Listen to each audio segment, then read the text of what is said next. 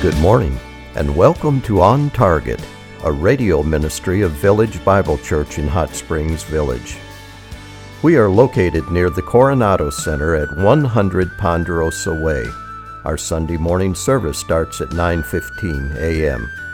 We hope you will enjoy and benefit from the sermon you will hear this morning. Now sit back and relax as you listen to a message by Senior Pastor Dr. Jason Lancaster. We're going to go through Psalm 5, which Pastor Levan just read. Now, we are unaware of the historical situation that would have produced this psalm, but it is clearly one of distress. King David is under some type of pressure from the enemies of God, and he finds himself out of sorts and in a desperate situation. And as he turns to God in prayer, he finds God changing and recalibrating him. Do you understand the meaning of the word recalibrate? The technical definition is to correct a measuring process by checking or adjusting again in comparison with a standard. To correct a measuring process by checking or adjusting again in comparison with a standard. You understand this concept if you have one of those old scales. You stand on it and you freak out because you've gained like 10 pounds. And you're like, that can't be right. And you look and you see it's off, right? And you have to reset it to the standard of 0. You're like, that's perfect. Oh, I've gained 15 pounds. No, it's not like that. So it's the idea is that there's a standard you set to, you readjust, you recalibrate. And David, he's been out of sorts. There's been enemies attacking. There's a lot of stuff going on, and he feels off, and he comes back to God, the standard, and he's recalibrated. Now, there's a lot of things that can bump us and can knock us off and that can bring us discouragement and distraction. And one of those things that happens in my life is something called ghosted. I don't know if you're not familiar with the term ghosted. Well, the general term is used when a guy and a girl are dating and like they're dating, everything's going great, and then one of them just totally disappears, ghosts the other, doesn't text, doesn't call, just is gone. And maybe you've experienced this in the village with some of your friends. You're hanging out, you're having a great time, and they just disappear. No text, no nothing. And one of the biggest discouragements that happens within the church is when people ghost the church, or I feel like they ghost me, where they're in the church, we're praying together, we're loving them, and everything's going great, and then they just disappear without a word. And it's really discouraging. And David, he has people close to him, even his family members that are on his side, that not only ghost him, you plenty of stories of that, but then they turn against him and persecute him. And that's what's going on here. And when that happens, that can throw you off. And you need the word of God to recalibrate you, to bring you back to what's true. And as we look at this Psalm, I think we're going to be encouraged, especially for some of you who just kind of feel off right now. Something's happened. Kind of feel like, I am just not doing right now. But the Word of God, by His grace, is going to recalibrate you this morning. So let's go ahead and jump into Psalm 5, verses 1 and 2. Give ear to my words, O Lord. Consider my groaning or sighing. Heed the sound of my cry. For help, my King and my God, for to you I pray. So David is groaning, he's sighing, he's crying out to God in prayer. And it's interesting that God hears these different aspects of our voiced prayers and words and our sighs and our groans. The Lord hears these things. And as David is praying this, he's asking God to give attention to his situation. And the situation must be serious because David can't fix it. He's the king, all authority, all power, all the money he wants, and he can't fix it. And when things like that and situations like that come in my life, it bothers me because I'd like to view myself as a fixer. Anybody else? You're the fixer. Circumstances are messed up, you can go in there and fix them. Or if people are relationships rough, you want to get in there and you want to fix it. But I'm starting to realize as I interact with people and circumstances that there is less and less things I can fix in life. And David is the king who can't fix it. And so he turns to the king who can fix it. Look at verse 3. In the morning, O Lord, you will hear my voice. In the morning, I will order my prayer to you and eagerly watch. It's the morning time, so David's praying, and perhaps it's accompanied the morning animal sacrifice in the tabernacle. And it's interesting, it's in the morning that he has this greatest sense of need, right? We kind of feel this in the morning. All the problems come up to his head as soon as he wakes up. He wakes up and he's facing these things. And he prays to the true king, and it says that he eagerly watches. And part of his watching is that he actually expects God to act. He's not having a quiet time so he doesn't feel guilty. He's not just saying, I need to have my little devotional so I can have my boost for the day. He's like, no, I'm praying in the morning because I expect God to do something. He's watching, but he is not watching passively. One of the things that we're going to notice is that passively, he's not just going to sit there and pray and just hang back. He's going to contemplate the character of God. He's got this active watching and thinking great thoughts about God. Too many times when I think that I can fix a problem in my life, I think it can be fixed through worry. Have any of your problems ever been fixed through worry? No. Not at all. And so what we do, we go, okay, that's not working, so now I'm going to pray. And so you pray, and in your prayer, you're rehashing all your problems to God. And when you finish, you're more worried than when you started. Anybody? It's like, I gave it all to you. Now I'm even more worried, more anxious. And part of the reason why that happens is because we're just rehashing the same issues to God, and we're not contemplating the character of God. You've got to think about who God is, and that's what David is doing. Look as he watches and considers the character of God. Verse 4. For you are not a God who takes pleasure in wickedness. No evil dwells with you. You ever wonder what God thinks about wickedness? Well, it says specifically he takes no pleasure in it. No evil dwells with him. And it's not like God sees wickedness and it's like a virus. And he's like, I got to stay away from the virus. No. Wickedness is an affront to him. Sinful people are in danger of being destroyed. And those who do evil cannot dwell with God because he is holy. In fact, he says that they are objects of his hatred. Look at verse 5 and 6. The boastful shall not stand before your eyes. You hate all who do iniquity. You destroy those who speak falsehood.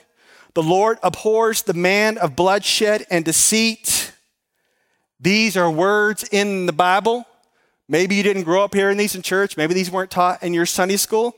But this is strong language about God. It says specifically that he hates all evildoers. He destroys those who speak lies. He abhors deceitful people, and he loathes the person who sheds blood. One time I was at this nice event. It was nice and comfortable, and I sat next to this guy. I didn't know him at all, and we just struck up a conversation, and we started talking about religion. And this guy had read a lot of books on religion. And we were talking about, or I was talking about the gospel and what that all entails and the cross and the wrath of God. And he said, no. There is no way that I believe in a God of wrath or judgment. Now, mind you, we were in a comfortable setting. It's relaxed, air conditioner's on, and we're just sitting there talking. And he's like, God is a God of love and a God of mercy, not a God of wrath or judgment. Here's the deal. When we talk to people who don't know Jesus about God, we have to give an accurate depiction of God. So yes, God is a God of love and mercy, but he's also a God of wrath and judgment. And David specifically is honing in on the fact that God is one of judgment and wrath. And you may think, well, that's interesting. Because maybe you've never thought of God being a God of wrath and judgment. And I think perhaps one of the reasons why that's the case is that we ignore the Word of God and we're really comfortable. A good friend of mine in Chicago, his name is Kavidi Kakama, and he pastored a church just down the corner from me, a Congolese congregation. And Kavidi and I would hang out. We'd have these soccer events together with our churches. We'd share joint services, and we were just good friends. Kavidi comes from the Democratic Republic of Congo. Genocide of 5 million people. Systemic rape during that time. My buddy at the comfortable event saying, oh, God's a God of love and mercy. That's not going to bring much hope. That's not going to bring much peace, that there could be an opportunity for deliverance. My brothers and sisters from the Congo, they lean into these verses. God's a God of judgment. God's a God of wrath. Our God can do something. He'll either intervene now in the present or he'll intervene in the future. My brothers and sisters, we got to stick to the word. Mercy and grace, judgment and wrath. You need both or you're misrepresenting God. David continues. Verse 7. But as for me, by your abundant loving kindness, I will enter your house. At your holy temple, I will bow in reverence for you. Now, for any of you, I encourage you to ask questions when you study the Bible. Right now, you should be asking big questions because David just said, there are murderers, bloodthirsty men, bring your wrath, bring your judgment. But as for me, I'm going to go into the temple and I'm going to bow down before you. And we have to say, wait, stop. David, didn't you commit adultery? And didn't you have the woman's husband killed? David, an adulterer. David, a murderer. David, bloodthirsty, comes into the presence of God. And you got to ask yourself the question, how's that possible? Look again at verse 7. He says, by your abundant graciousness, I will enter. Now stick with me here, don't let me lose you. David can enter God's presence because of God's abundant grace and steadfast love. Now, if you're not careful, you may say, okay, so David can come into God's presence because God is a God of love and sinners like David can be accepted. But that's not the whole story. What about God's holiness? What about God's righteous judgment against sin? How do we make sense of a God who is righteous judge and yet full of steadfast love? So stick with me, don't let me lose you. It's not as though God doesn't do anything about David's sin. It's not as if God doesn't do anything about your sin or my sin, because God is a righteous judge and he must judge sin or we will be destroyed in his presence. So how could David come into the presence of God? Well, first I want to say this. People in the Old Testament are not saved by works. Does that blow your mind? It's true. People in the Old Testament are saved by faith. Okay? So here's the deal. David comes into the presence of God and God accepts him by faith because God is temporarily passing over David's sin and storing up wrath for a later day. When is that later day? That later day of wrath being poured out for David's sin and all the Old Testament saints by faith is being poured out on Jesus Christ. That's how David's saved. That's how David can enter. And we see a perfect picture of God's love and mercy, justice and wrath on the cross. You understand that? God's love and mercy towards sinners, open arms, come to me, come to me, come to me. But I'm going to punish your sin. and I'm going to punish it on Jesus Christ, the perfect sacrifice. The cross blares God's character, love and mercy, judgment and wrath, all on the cross. You get it?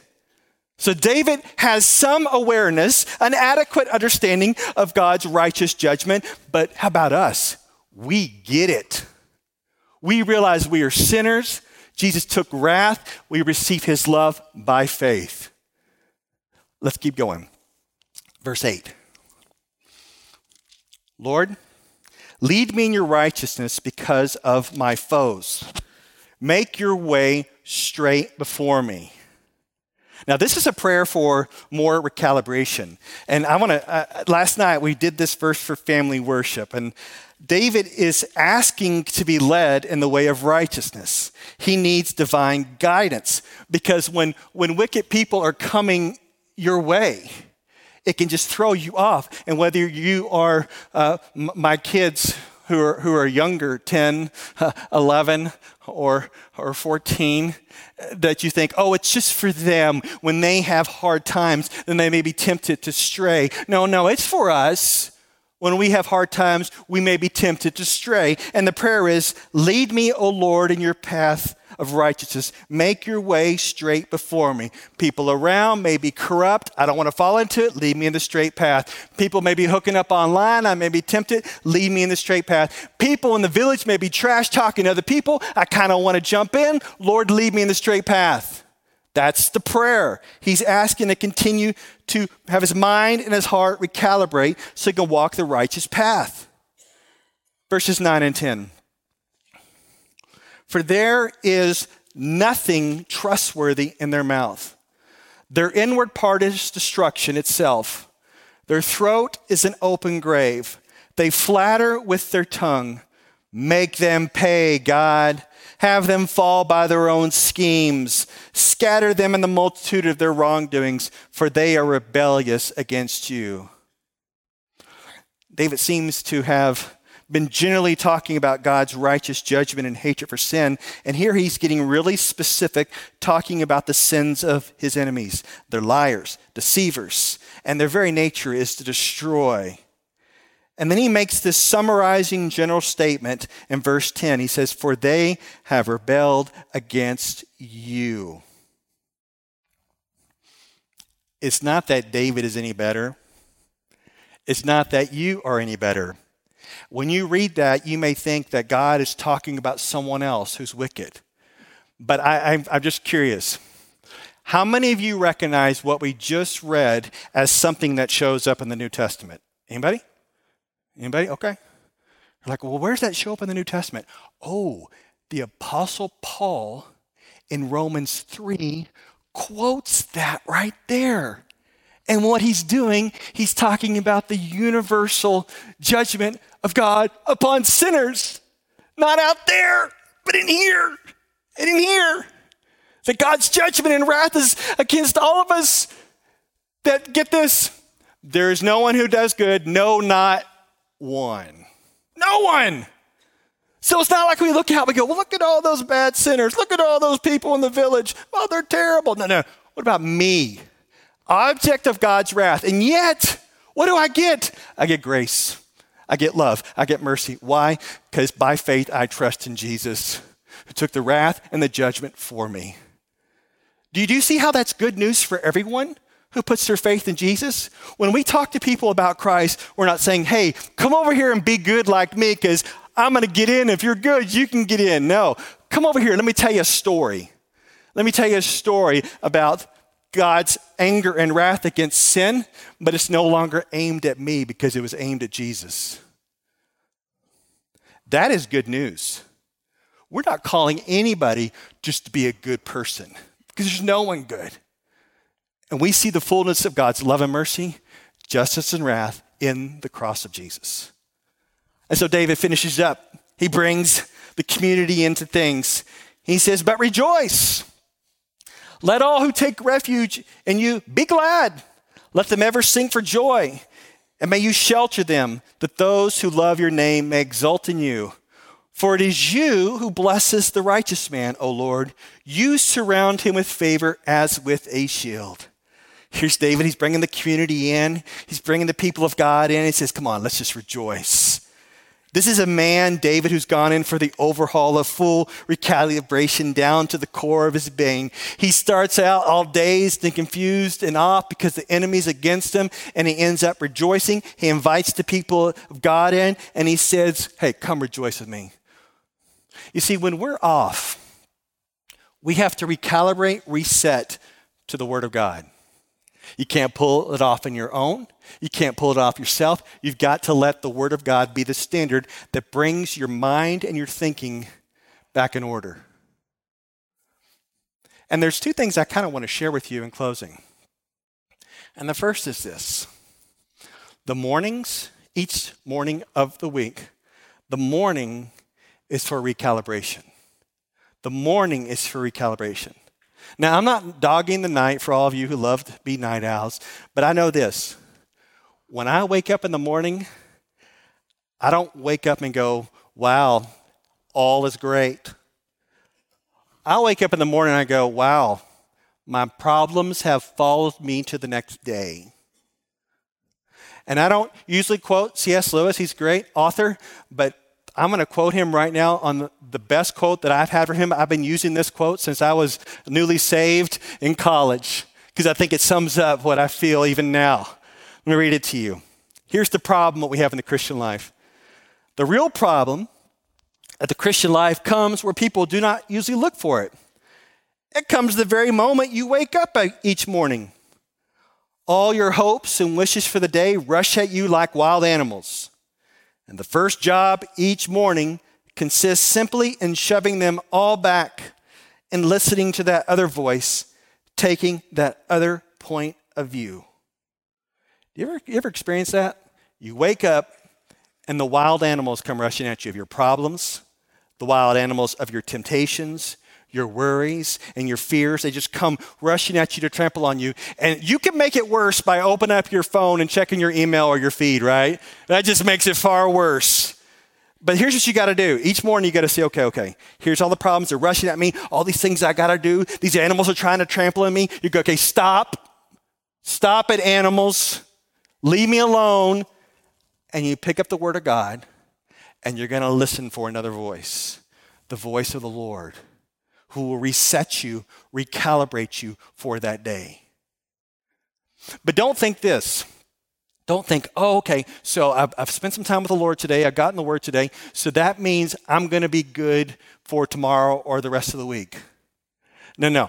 This time in the Word has to be a daily thing. And the second thing I want to share with you is the day is for living a recalibrated life. And I think David knew the importance of this, of seeking God daily and walking his ways. But I want to show you something. I don't usually have you turn to passages at the end of the sermon, but I got to show you this. Can you see if you can find Deuteronomy? See if you can find Deuteronomy. It's in the Bible. Deuteronomy 17. Look in the table of contents if you need to. It's closer to the front of the Bible, Deuteronomy. I just have to share this with you. Deuteronomy 17, 18 through 20. It's interesting that in the law of the Lord giving in the book of Deuteronomy, that God addresses the kings as they come in a line of kings and what the kings are supposed to do on a daily basis, including David. All right, so Deuteronomy 17, verses 18 through 20. What am I reading? I'm reading what the king is supposed to do on a daily basis, including David. Here it is. Now it shall come about when he, the king, sits on the throne of his kingdom, he shall write for himself a copy of this law on a scroll in the presence of the Levitical priests. So the king is supposed to copy the law that Deuteronomy lays out. The king is to copy it, write it down. It shall be with him, and he shall read it all the days of his life, every day, that he may learn to fear the Lord his God by carefully observing all the words of this law and these statutes, that his heart may not be lifted up above his countrymen, and that he may not turn aside from the commandment to the right or the left, so that he and his sons may continue long in his kingdom in the midst of Israel. Write the word out, king. Keep it with you. Read it every single day. Why? Because my brothers and sisters, it seems as if when a new day comes, we get bumped, the scale is off, and we have to reset it to zero. We cannot coast off yesterday's time in the Word, because there are things that are come our way, and we need daily the Word of God. And aren't you so happy that every single king in Israel obeyed this? No, right? They didn't. That's the mess they're in, right? It's got to be a daily coming back to the Word and say, Lord, I'm open to whatever you want to say to me today. Speak to me through your Word. Speak to me truth. Recalibrate me. Get me fixed on the standard, which is you. I want to know your character. I want to know your love. I want to know your mercy. I want to know your wrath and your judgment that was placed on Jesus. It's a daily getting in the Word and say, Lord, reset us. Reset me right now. Let's pray.